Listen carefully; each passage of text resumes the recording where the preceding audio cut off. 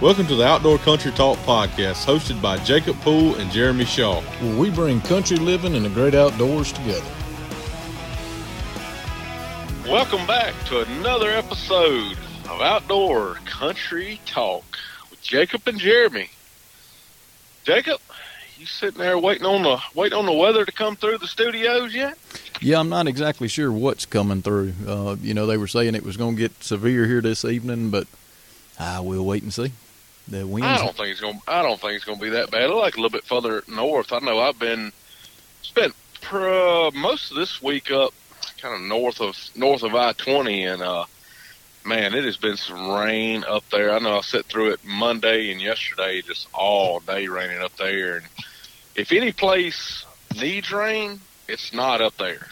I can just go ahead and tell you that, especially the way the Mississippi Delta is looking, and it looks like, sad to say, but maybe a repeat of last year. Man, those people are about to be in a bind again, I believe. Man, don't even talk like that. Those poor folks up there had a rough time last year. I know it was, several of the folks we talked to during duck season and throughout the last couple of months, lost just about everything, spent months away from their home, had to boat in and out to check on stuff.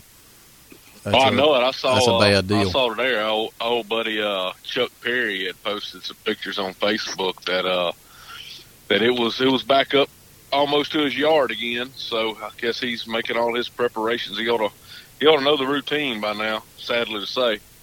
Well, last year he took a Traco and dug a pit, built him an embankment around the shop area, the restaurant area down there, and I think did it ever get over it? Over his little area? Yes, it did. It did get into the Lake George grocery part, but it did not get in his house, I don't believe. But okay, no good either way. No, but man, and to go with that, duck season has ended. Turkey season's right around the corner. We've got a couple big events coming up. I know NWTF has their convention this week in Tennessee. I want to say that. Then I think it's the 27th or so is Pike Commit NWTF chapter. I can't remember. We had Jimmy, that's right, Jimmy on the other night. I can't remember the date. I think it's about the 27th, something like that. I think the 27th is the Pike Commit NWTF chapter banquet, which is one of the largest in the state. So, when Jimmy was on the other day, he was telling us about it. It was like in the top 10 largest in the country. Yes, I believe so. I believe Nelson and that crew over there have done a really good job. And and the previous presidents and crew members chapter members have all put a really good program together. So, no doubt, and we were actually talking. We was texting back and forth with Franz, our Delta Waterfowl Regional Director today, trying to get everything up for our kids' event. That's going to be the first Saturday in April. So that is correct. I've got to get some stuff out on Facebook and let everybody know. We're partnering again with NWTF. We're going to partner with 4-H, Mississippi State Extension. I've got some other commitments that I've got to get finalized, but it should be between 10 to 12 groups of us again. Yeah, doing the Wildlife First Hunt Expo, Wildlife Expo, whatever we're officially naming it. Yeah, but it'll be a good time nonetheless. Always is. Always a good man. Heck, it seems like every year getting a better turnout year after year. So something we always look forward to doing. And the guest that we have on today, he is also a Delta Waterfowl member, and they have their kids event coming up, I believe, the weekend before ours in Lake Charles. So we'll have to get a little info out of Miss Bill on that in a little bit, but. A lot of neat things coming up with spring. There's always new things popping around. Mardi Gras parades are in full bloom, and I'm probably not going to make one of those. You're not feeling Mardi Gras? No. We'll probably let Shetler inform us of how all the Mardi Gras activities are going. Well, I know this. I have heard more about king cake in the last week than I've wanted to hear. Seen more, smelt, everybody's swinging by the office with them, or my wife has picked up several to give out to folks for different occasions, and like it is that time of the year. I haven't had one yet, and I hope I can go without one. I'm just gonna lay it out there. I think I'll be better off without one. Well, I'm gonna bet it's not on your strict regiment workout dietary plan there. Yeah, duck season is over. That's what I was telling somebody the other day. He's like, man, you still going to the gym? I was like, well, I said, for the past about 2 months, no. But I said, duck season's over with. I can get back into my dieting now. I was doing so good with in my gym, and so yeah, it's a fresh start back on that since hunting season is behind us, and it's not so bad to keep it up during turkey season. With turkey season, you're always doing a lot of walking and stuff like that, so turkey season just kind of feed into it, Yeah, between the walking, the belly crawling, it's kind of like a mini workout anyway. If you go on most of the hunts that we go on, so I'm gonna get you back in that kettlebell class, and we can see if we can kind of get you shaping back up a little bit. Man told me round was a shape. I'm going to run with that. I've been sporting that one for a while. Well, look, before we get too far into the workout system here, let's introduce our guest. Let's get back to our guest. We got us a good one here today, don't we, Jake? We do. We have Mr. Bill Daniels with Riceland Game Calls. Mr. Bill, you there? Yes, sir. Well, Mr. Bill, why don't you tell us a little bit about yourself? We got a lot of folks on here that may or may not know you. I know a lot that do in the industry. Kind of introduce yourself a little bit. Well, I'm the owner of Riceland Custom Calls. We started making goose calls in 2010, and now we have a full lineup of just about every kind of call you can think of, including a couple of different species for Europe even. Wow. Yeah, when we started the call business, I had no idea that all the places in Europe and such that hunt geese and ducks just like we do here. All right, Mr. Bill, I'm gonna ask pretty eye-opening. I'm gonna ask an uneducated question. Is there a lot of difference in the way that the ducks and geese over there sound than it is to ours? Nope. When I went to Russia, the specks sounded like specks and the ducks sounded like ducks. I mean, they have basically the same birds we have here: specks and mallards and pintails, widgeon, all the same species that we have in the United States. Okay. So I guess I'll ask the question: what makes it a European call? Is it just marketing? Is that or what? No, it's I make a gray lag goose call. They're in Europe. Okay. And then I make a Eurasian teal call also for the guys over there in Europe and in Russia. Okay, so you just target some of their exclusive species, I guess you could say. Yep. I got you. Now, what type of sound does a Eurasian teal make? Go ahead. What kind of sound does a Eurasian teal make? It's like a little bit lower pitched than a blue-winged teal. Okay, the same laugh? A fast quack, similar to a blue-winged teal. There you go. Yeah. I don't guess I've ever had one of them fly in the spread before. They look just like a green-winged teal. They're basically a green-winged teal. So it makes basically the same sound as a green-winged teal hen, but most people don't ever use that sound here. Yeah. True that.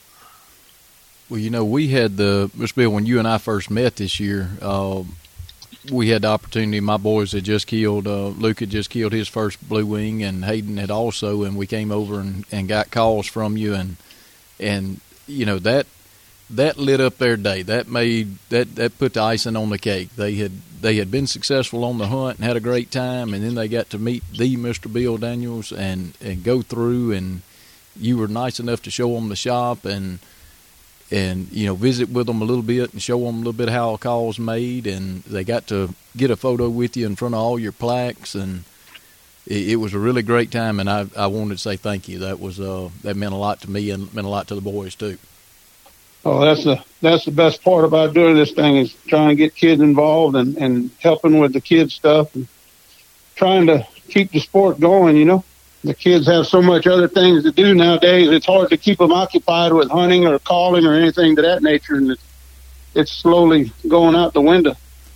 Well, now, I could have left both of them with you for the evening, and you might could have helped them on their calling more than I did. I'm still not sure we sounded quite like a teal by the end of the... Some of the mamas, they don't want them, leave them here at the beginning, and when I send them back with a call, they kind of call me up and get mad for doing it. Well, Mr. Bill, I'll tell you this, over the years, either with duck calls or turkey calls, if Jeremy and I are at a place or we're out somewhere in public and people ask, where's the best place to practice? In your mama's car. With the windows rolled up is by far the best place. You can get the best sound, and the looks that I get sometimes are, it'd make water boil. Yeah. That is also the best place to get your call thrown out the window as well. Yes, I've had several of them threaten to do that with the calls.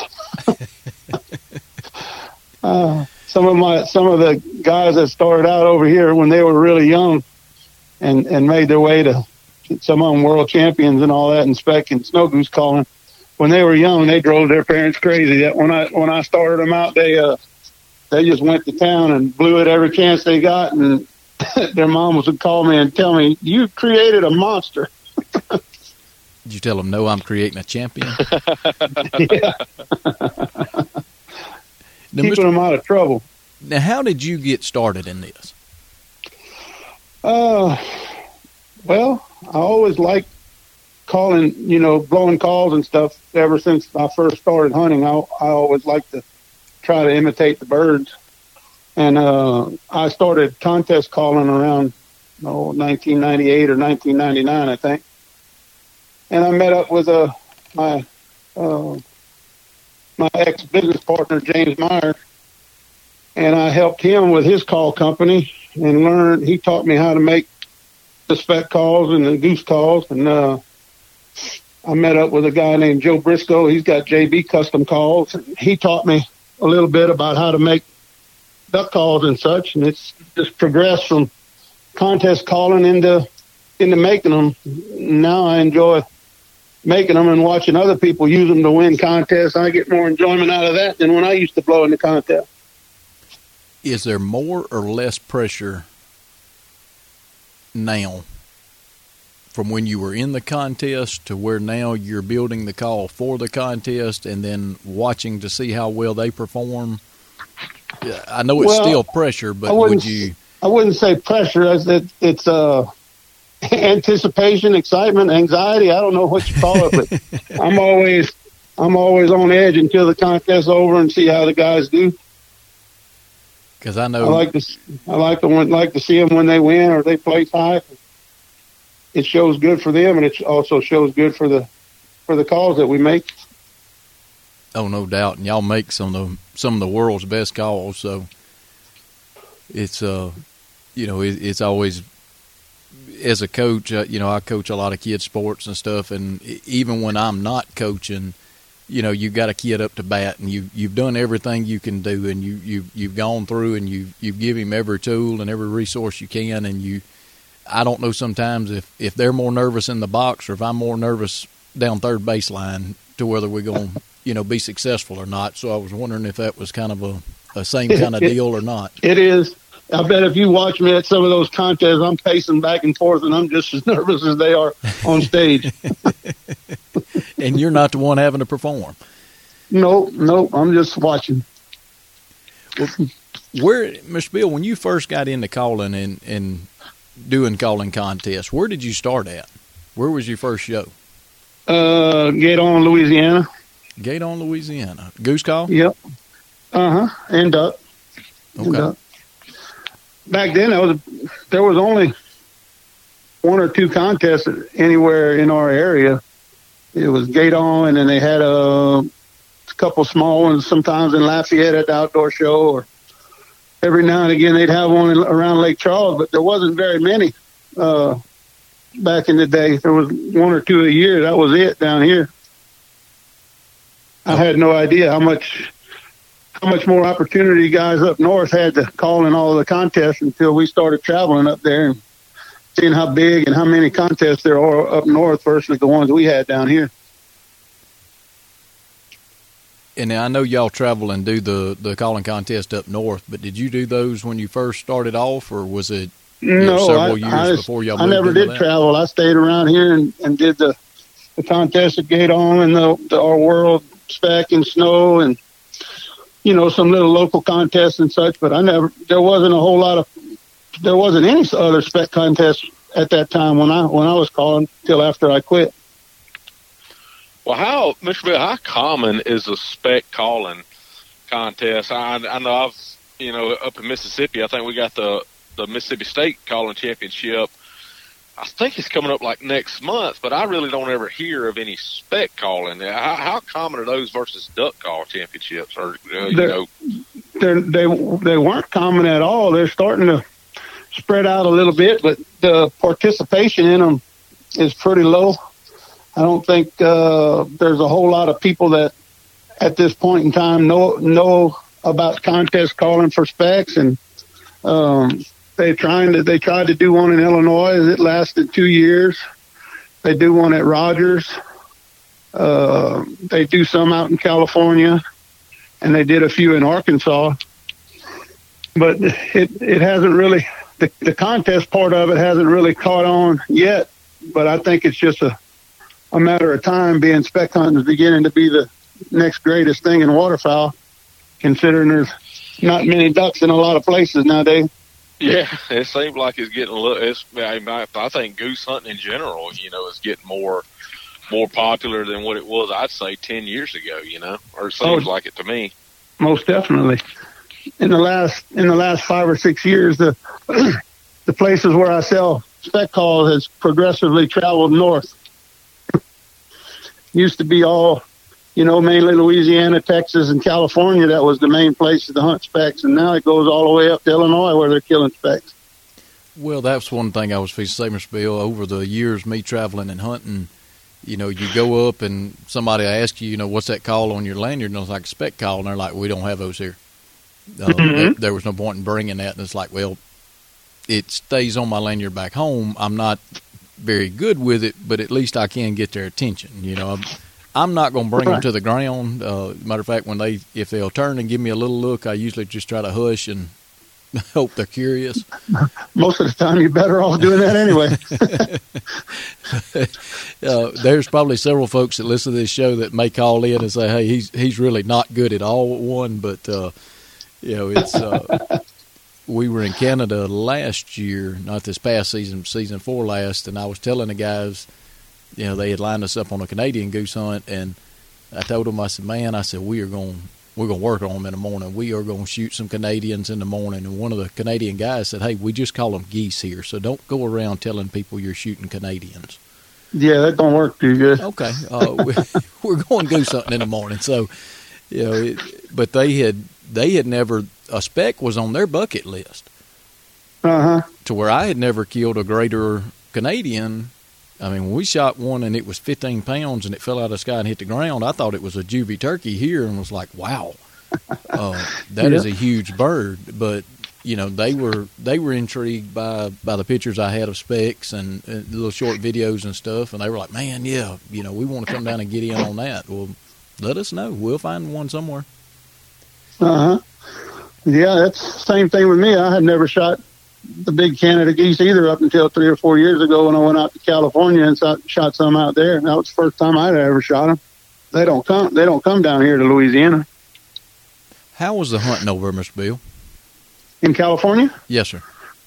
Oh, it can be really good at times. It's like anywhere else. Your good days are really good and your slow days can be really slow. But as a whole, they have a tremendous amount of specs and snow geese over there. When it's right, it's unbelievable how many specs come into the decoy. What part of the state is known for their waterfowl? They have some to the south in the grassland area, and then in the Sacramento Valley, and then late season they go up all the way north, all the way to the Oregon border for the late season. They can hunt specs all the way till March 10th. Really? Oh, wow. Yep.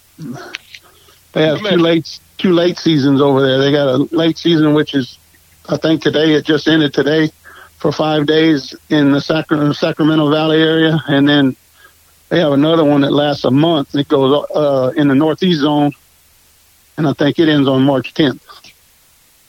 We may have to put that on the list, Jake. Yeah, I've never really been intrigued to go to California, but if there's a good chance at a good hunt, I can be brought into the fold. I have there. been to Los Angeles, and I don't think anything around there is adequate for hunting ducks or geese, for that matter. I wouldn't think so. I was ready to get out as soon as I got there, so I wouldn't even ask it about staying longer to do anything. Too many people. I get out of the Sacramento airport and I turn north. I never go south. I don't blame you. I see why. Now, Mr. Bill, when y'all are, I know you sell calls all over and now, worldwide. Where is the South still your largest customer base, or is that base expanded? Is it moving? What are you seeing? Yeah, like I said, it's starting to move north. I sell a lot of calls now in Illinois, Indiana, Kentucky, Tennessee, a lot more in Arkansas than in the past. They're finally catching on over there that the specs are something to chase after, not just a afterthought when they pass over the duck blind. And then I sell a lot in California. Now, is that primarily spec calls or spec? Yeah, spec and snow goose calls, and then the duck calls, they go all over the place, but primarily the spec and snow goose calls go to those areas. And y'all manufacture everything right there, correct? No, I have I do all the custom calls here, like the handmade wood ones and hand-turned acrylic ones that people send me blanks for. But all the rest of my stuff is either made at a CNC shop or they're molded at a poly, a guy that molds my poly call. I can't keep up. There's no way I could do everything by hand anymore. We've just gotten too big in the past 10 years.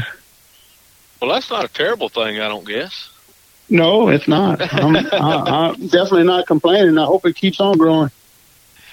Well, Mr. Bill, I got something here. I maybe putting you on the spot just a minute, but I bet you can answer the question. When it comes down to the call itself, what sets Riceland calls apart from other brands that's out there? I don't know. I guess the ease of use and the sounds that you can get out of it. You can blow it really hard if you need to, and you can blow it really soft if you need to, and it does pretty much any sound that can be made on a goose call. You can do it off of our call, and then plus we have three different size calls, three different gut system calls that all have a little bit different pitch and a little bit easier. Some of them a little bit easier, some of them a little bit harder to blow. Kind of try to fit everybody's wants and needs. Yeah, I know. I've blown several different calls throughout the years, and you always have that one you go to, and different strokes for different folks, I guess they say. But you always find that one thing with a certain call company. Just it just stands out, and that's their thing that you find that you don't find with other people. I was just curious about what your idea was and what set Riceland apart from some of the others out there. And I think one of the other things that sets us apart, well, I ain't gonna say sets us apart from all of them, but sets us apart from some is I try to make sure that everybody's happy with their calls. If they have problems, I fix it or whatever. If they need something tuned different, they send it back. They can come by my shop. I take care of the customers really, really well, the best that I can. Well, I know, and that seems to work, and that's the way I've done it since we started, and that's the way I'm going to do it till it stops. I know for me, the ability to be able to give you a call and come by and just happen to be able to catch you that day, and we were able to run by and visit, and the personable, being very personal, visiting with the boys and myself, and we had a really good visit that day, and I know that's one of the things, not per se the call, but the call company, the man that runs the show, set it apart for me. Yep, and that's what I like the most about the call business, is meeting people and helping them, try to help them learn some stuff that I know, and try to get them better on what they're doing, and try to get them what they need to be successful hunting, or whatever their desire is, hunting or competitions or whatever. We try to help as many people as we can, and make it enjoyable for people if they come over here and visit. I try to make it enjoyable when they come to my shop. Well, I don't know if you can get much better than that, in my opinion. It's a small world, and everybody's growing in a big, fast pace, and to be able to stop and take the time to be able to do something like that just kind of stands out to me. Thanks. Like I said, that's what I enjoy doing, and that's how it's going to be as long as I'm here. Mr. Bill, I know in your career you've had some really good duck hunts. You've had some that have made some good memories. May have not been a jam up shoot, may have been a jam up shoot. Have you got any stories you can lay on us here? No, my most memorable hunts are when I take somebody hunting for the first time and they get to kill their first duck. I was lucky to take a couple of kids on a youth hunt this year, and a couple of older kids this year and their dads that made their first duck hunt, and they enjoyed it so much. I think they're hooked forever. So that's what gets me. I like to do that. You think that bug is bitten? Yes, sir. I think so. They seem to enjoy it a lot, and all they were talking about was coming back and doing it again. So I think we got them hooked. Now, were they hunters prior to, or just not duck hunters? They were from Georgia, I think, and all they've ever hunted was quail before. And they had never waterfowl hunted. And the other one was from North Louisiana, and that was his first waterfowl hunt on the youth hunt this year. And he actually killed his first 2 ducks or 3 ducks on the youth hunt. And then the other boys killed their ducks during the regular season. Also, their dad had never hunted either, and he was my age or older, and he had never been duck hunting either. Well, we've talked about it on here. Jeremy and I will pretty much hunt anything, whether it's a varmint or a deer or a turkey or a duck or a squirrel or coon, just whatever. If it's a hunting season, we kind of grew up in it, but a lot of people haven't grown up in it. Right.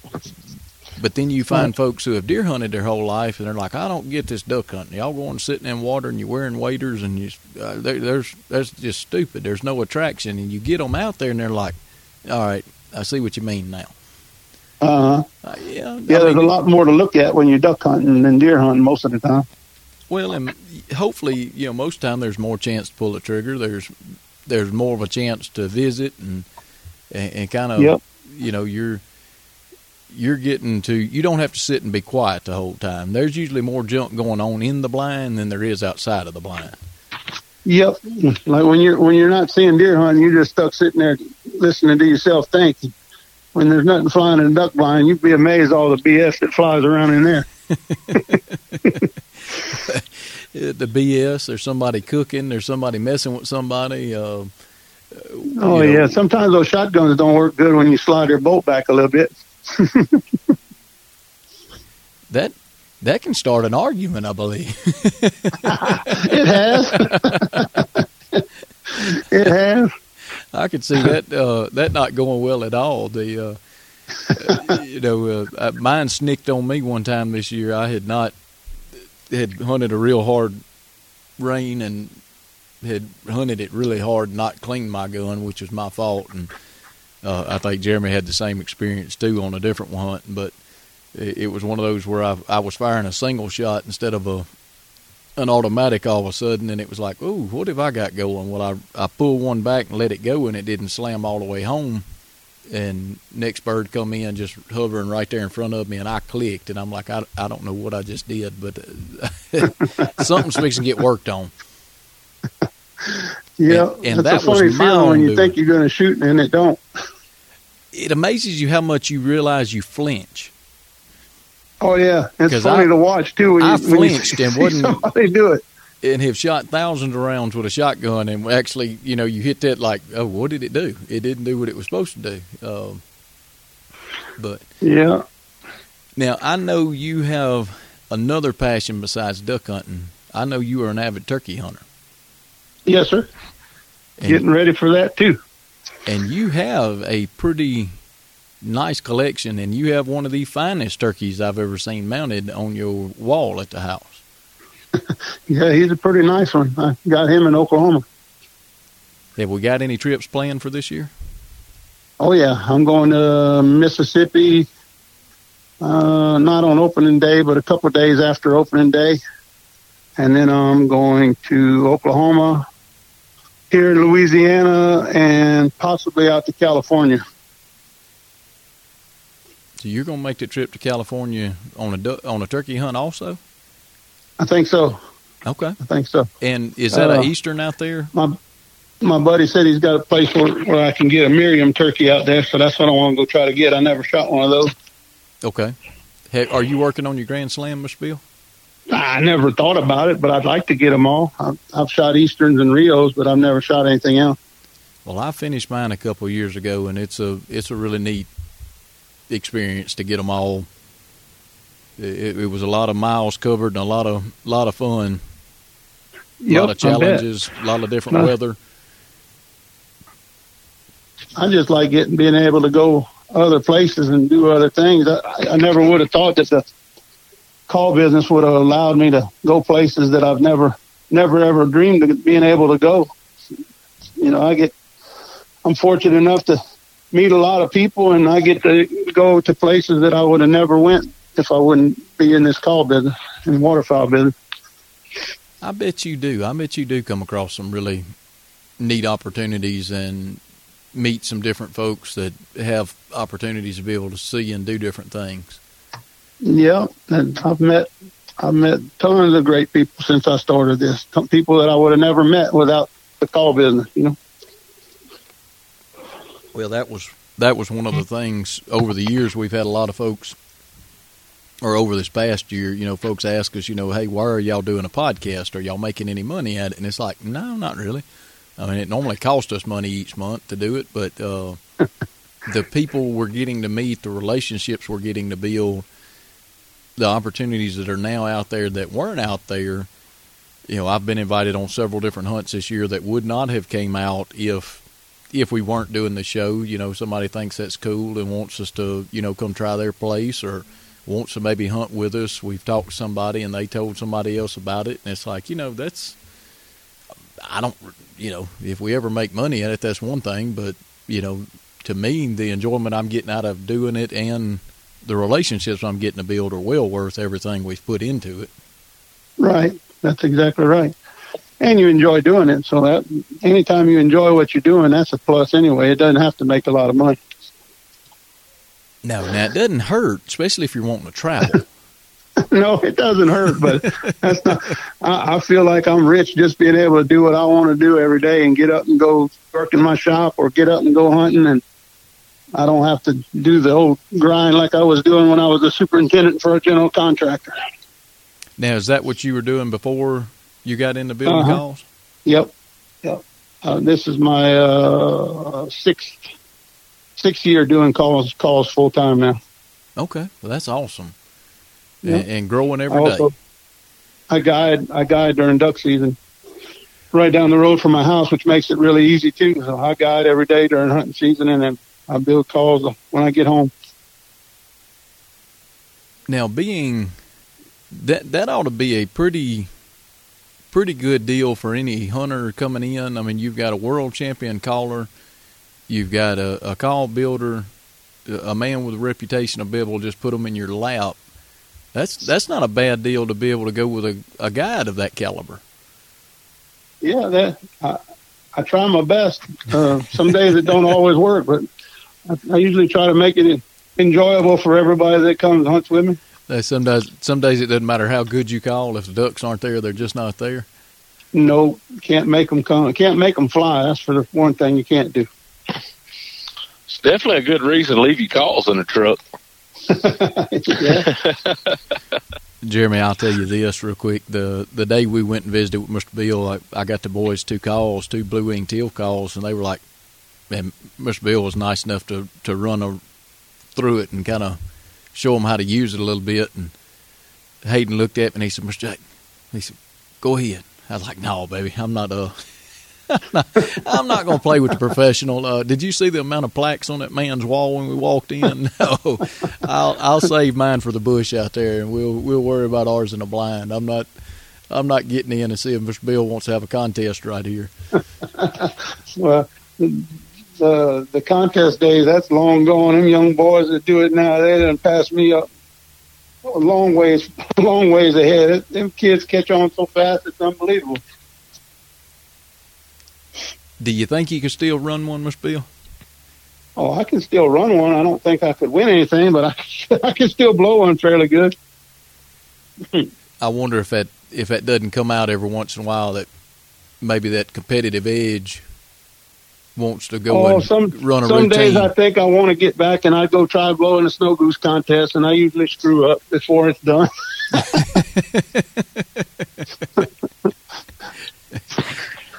Them young guys, I don't like to give them the satisfaction of them beating me, so I just let them do it. Understood. Sometimes it's better to teach than you don't want to. I coach a sport sometimes, and you get out there and you got young guys that are trying to show them how to fire off the ball or something, and it's like, all right, I'm going to show you this, and I'm going back over on the sideline. I'm going to get out of the way. Yep, because they are getting bigger and stronger all the time. I've got one that he's convinced he's going to beat me in a handshake before he's all said and done, and he's about 15 now, and his hands are bigger than mine now, and it's like, yeah, it won't be long. I'm going to have to punch him to make him let go.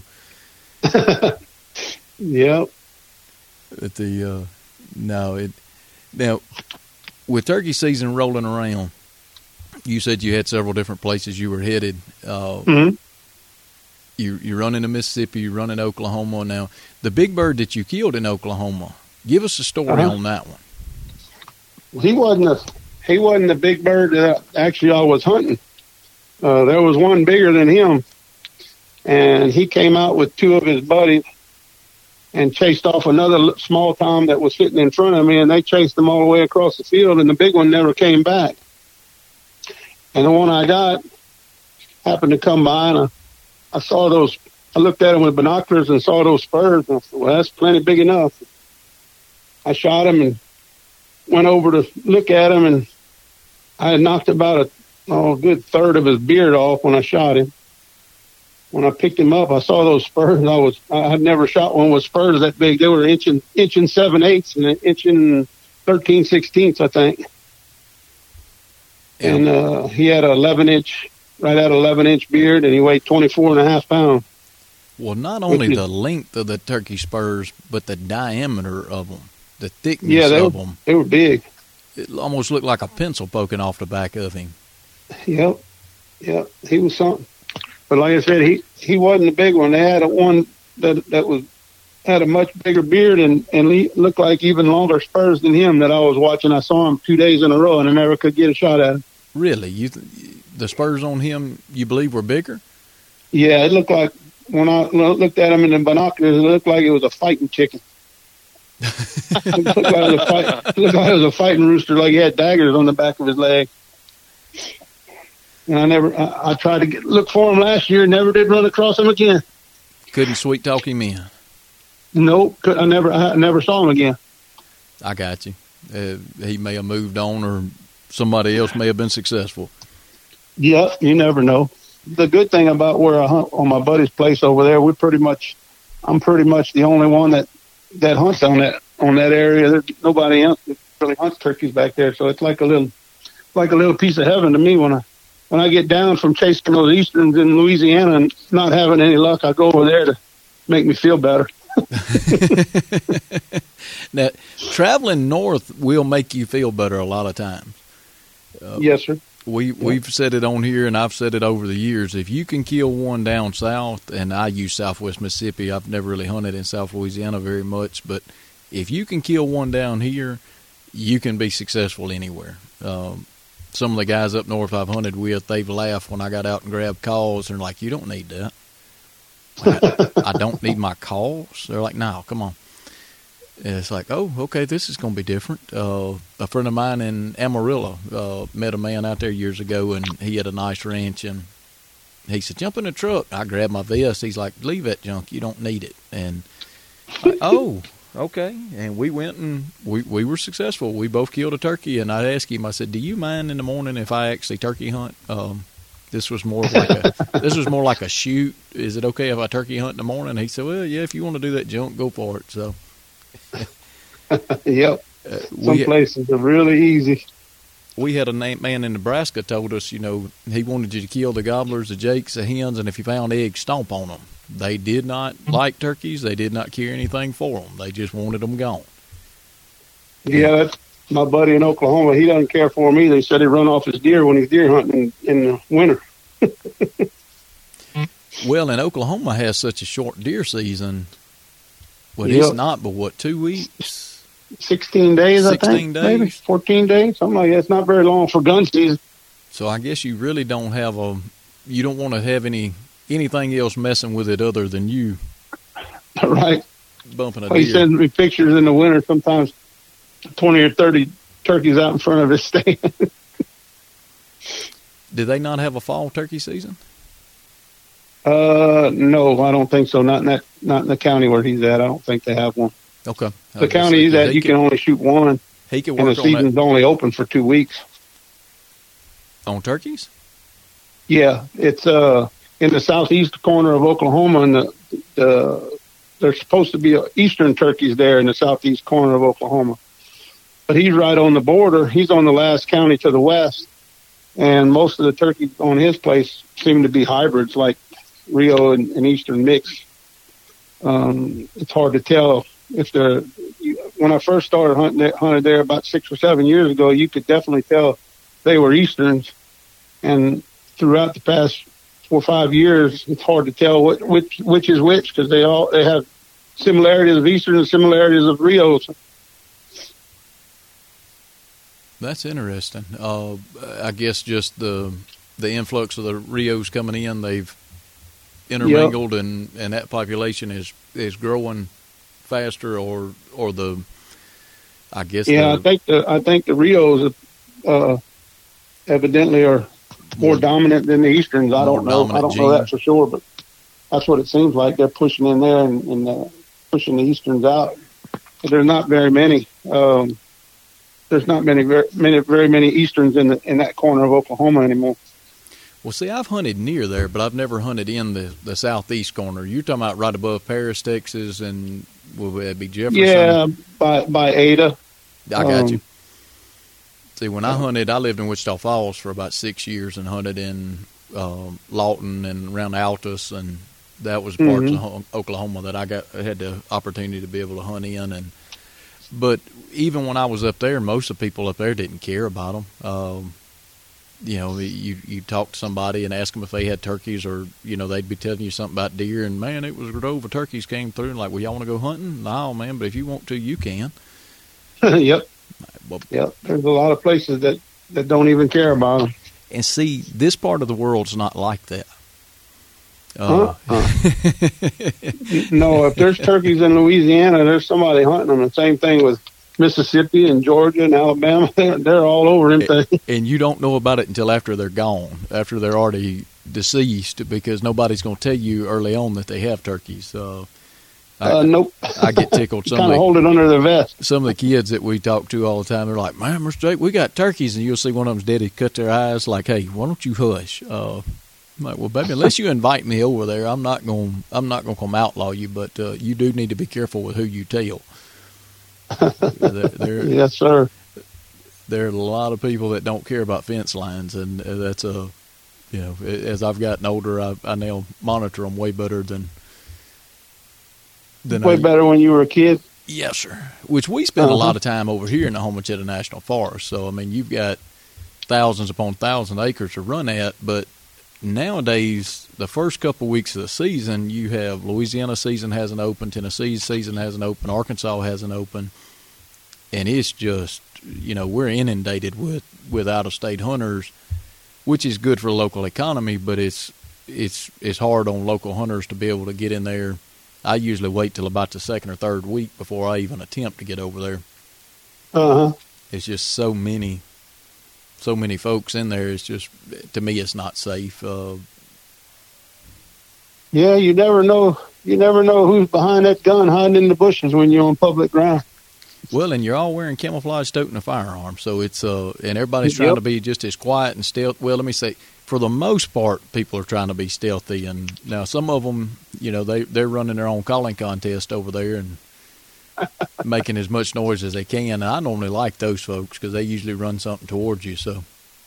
Same thing when you're duck hunting. They always got one guy that's blowing all that contest stuff and carrying everything away. Well, and the more you hunt public land, Jeremy and I hunt a lot of public land, and we travel a good bit. And I've told folks over the years we go to Arkansas, and if you're up in Biomeda, there are several walk-in spots over the years we found, and at daylight, it's some guys running some calls, and they are running them. And I'll tell everybody, hey, shoot your wood ducks early, and then just enjoy your breakfast, sit down, drink your coffee. And they're like, what do you mean? It's ducks flying. It's like, don't worry about it right now. Wait till about 8:30, that 15-shot limit. You can only take 15 shells in. They're going to run out of shells shortly, and then we can go to hunting. Yep. Get them all out of the way. Once it quiets down, and then the ducks will want to work in. And it's the same way with turkeys. But I know my passion for turkeys. I would actually say I like to chase a turkey more than I like to chase a duck. I can't say that. Speckled bellows is still my number one, but turkeys is getting closer every year. So the specs are still dominant. Yes, sir. I love watching them things work and come in like they're supposed to. Mr. Bill, are we getting to the part, do you think maybe they need to start messing with limits, adding an extra goose on, or do you think the population's at a point we could do that yet? Or I think they're proposing to add ours to 3 this year here.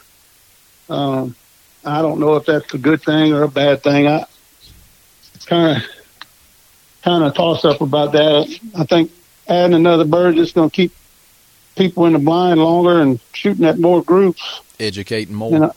In an already pressured area. But then again, you got to think about the guys that only get to hunt a couple of days, a couple of weekends out of the year. And, I kind of feel bad for them if they can't get but 2. If they could have a possibility of getting 3, I guess that's good for them.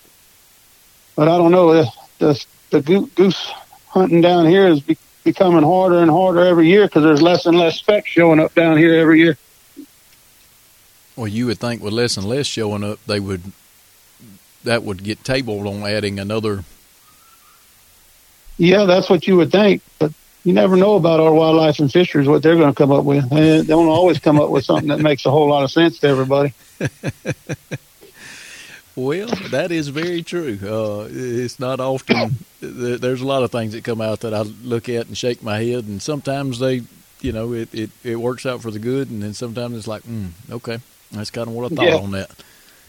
And what were they thinking? I don't know. Sometimes like I said, they do things that doesn't make a whole lot of sense to me, but just deal with what they give you and enjoy it while you're out there.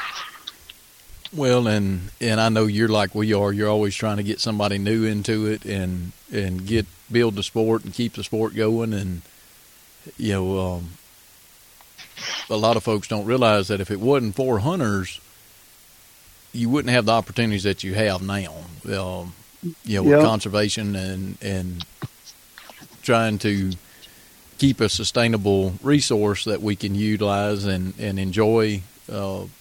The amount of money, the amount of time, energy, from planting crops to managing habitat to everything under legislation to, anything and all above, to be able to enjoy the resource that we have. It's an ongoing, it's not something you do one time and wish it well. It's an ongoing act that you have to continue. The moment you stop, it's going to be gone. And trying to get young folks in. And in going to that, Mr. Bill, I know y'all have y'all's kids event coming up for Delta Waterfowl, and it'll be in Lake Charles. Is that correct? Yep, March 28th at the Lake Charles Gun Club. Okay. And how many kids are y'all expecting this year? I'm hoping to top 100. We keep saying we're going to get over 100, and we're kind of stuck between 80 and 90. It seems like. I don't know why. They have all kind of stuff for kids to do. They can shoot skeet. They have youth calling contests and novice calling contests. They have free food, free drinks. They all get every kid that shows up gets some sort of a goodie bag. Last year they got, I think, blind bags with a bunch of stuff inside of them, and we try to give everybody something nice when they come, something that they can use for hunting later on, and try to make it a good time for everybody. We have dog trainers that show them how to work dogs, and the wildlife and fisheries come out and show them how to identify ducks and such. It's pretty nice time at the gun club. Well, I know I'm going to try to bring a crew down. I had told you when we first talked that I was going to try to get a crew, so I'm going to do my best to put at least 5 to 10 in a vehicle and bring them down. And that would be great. Let them come see what y'all show looks like, because ours will actually be the next weekend, and we're hoping to have between 200 250 kids. So yeah, that's what you told me. You have way more than we can get going. But it's like I said earlier, there's so many different things that keep kids occupied. They got soccer, baseball, football. I mean, you name it, they're playing all the sports, and it's hard to find a weekend to get everybody together on the same weekend where they don't have anything else going on. It is. I know one of the best partnerships we've made, Mr. Bill. I know I've told you this off the air, but we partnered with the 4-H group here, and they have a large shooting group. They shoot skeet, they shoot pistols, air rifles, bows, and by partnering with them, we already have a contingent base. We know how many shooters they're going to have, and they're able to rotate in and out through our event in between their events, and it really worked well together. Us being a partner with them has really done well over the years. Yep, I'm going to talk to them about that when we have our meeting here in the next week or so, about somebody getting in touch with all the local 4-H and see if they can get some of them involved and get some of them to help with the shooting stuff. And we also have duck calling and goose calling seminars. Usually have a couple world champion goose callers and such over there giving, pointers and lessons on how to blow spec calls and duck calls and such. Kelly Haydell with Haydell's Calls comes down, and he's great with giving seminars for the kids. I mean, he does a wonderful job doing that. And then John Chesson, which is multi-time goose calling world champion, he does a lot of the spec calling seminars for the kids, and they seem to enjoy that. Well, Mr. Bill, I bet so. We are coming to the end here. Jeremy, have you got anything you want to? Or Mr. I may go sit down with those kids at those calling seminars. What it sounds like with all these people showing up. That's what I was just thinking. It's free for everybody. I may be over there perched in the middle of the kids trying to learn myself. So absolutely. The parents are always sitting in with them, so it won't be no problem. Blend right in, huh? Yes, sir. Well, Mr. Bill, we appreciate you coming on and visiting with us this evening. We'll have to catch back up and see what's going on with you later on. Well, thanks for having me. I enjoyed talking to y'all. Absolutely. Well, everybody, we hope you enjoyed this episode of Outdoor Country Talk. Jacob and Jeremy, God bless. God bless. Well, ain't nothing like a southern air, Lord, to make you feel alright. I got the windows down, I got the radio on.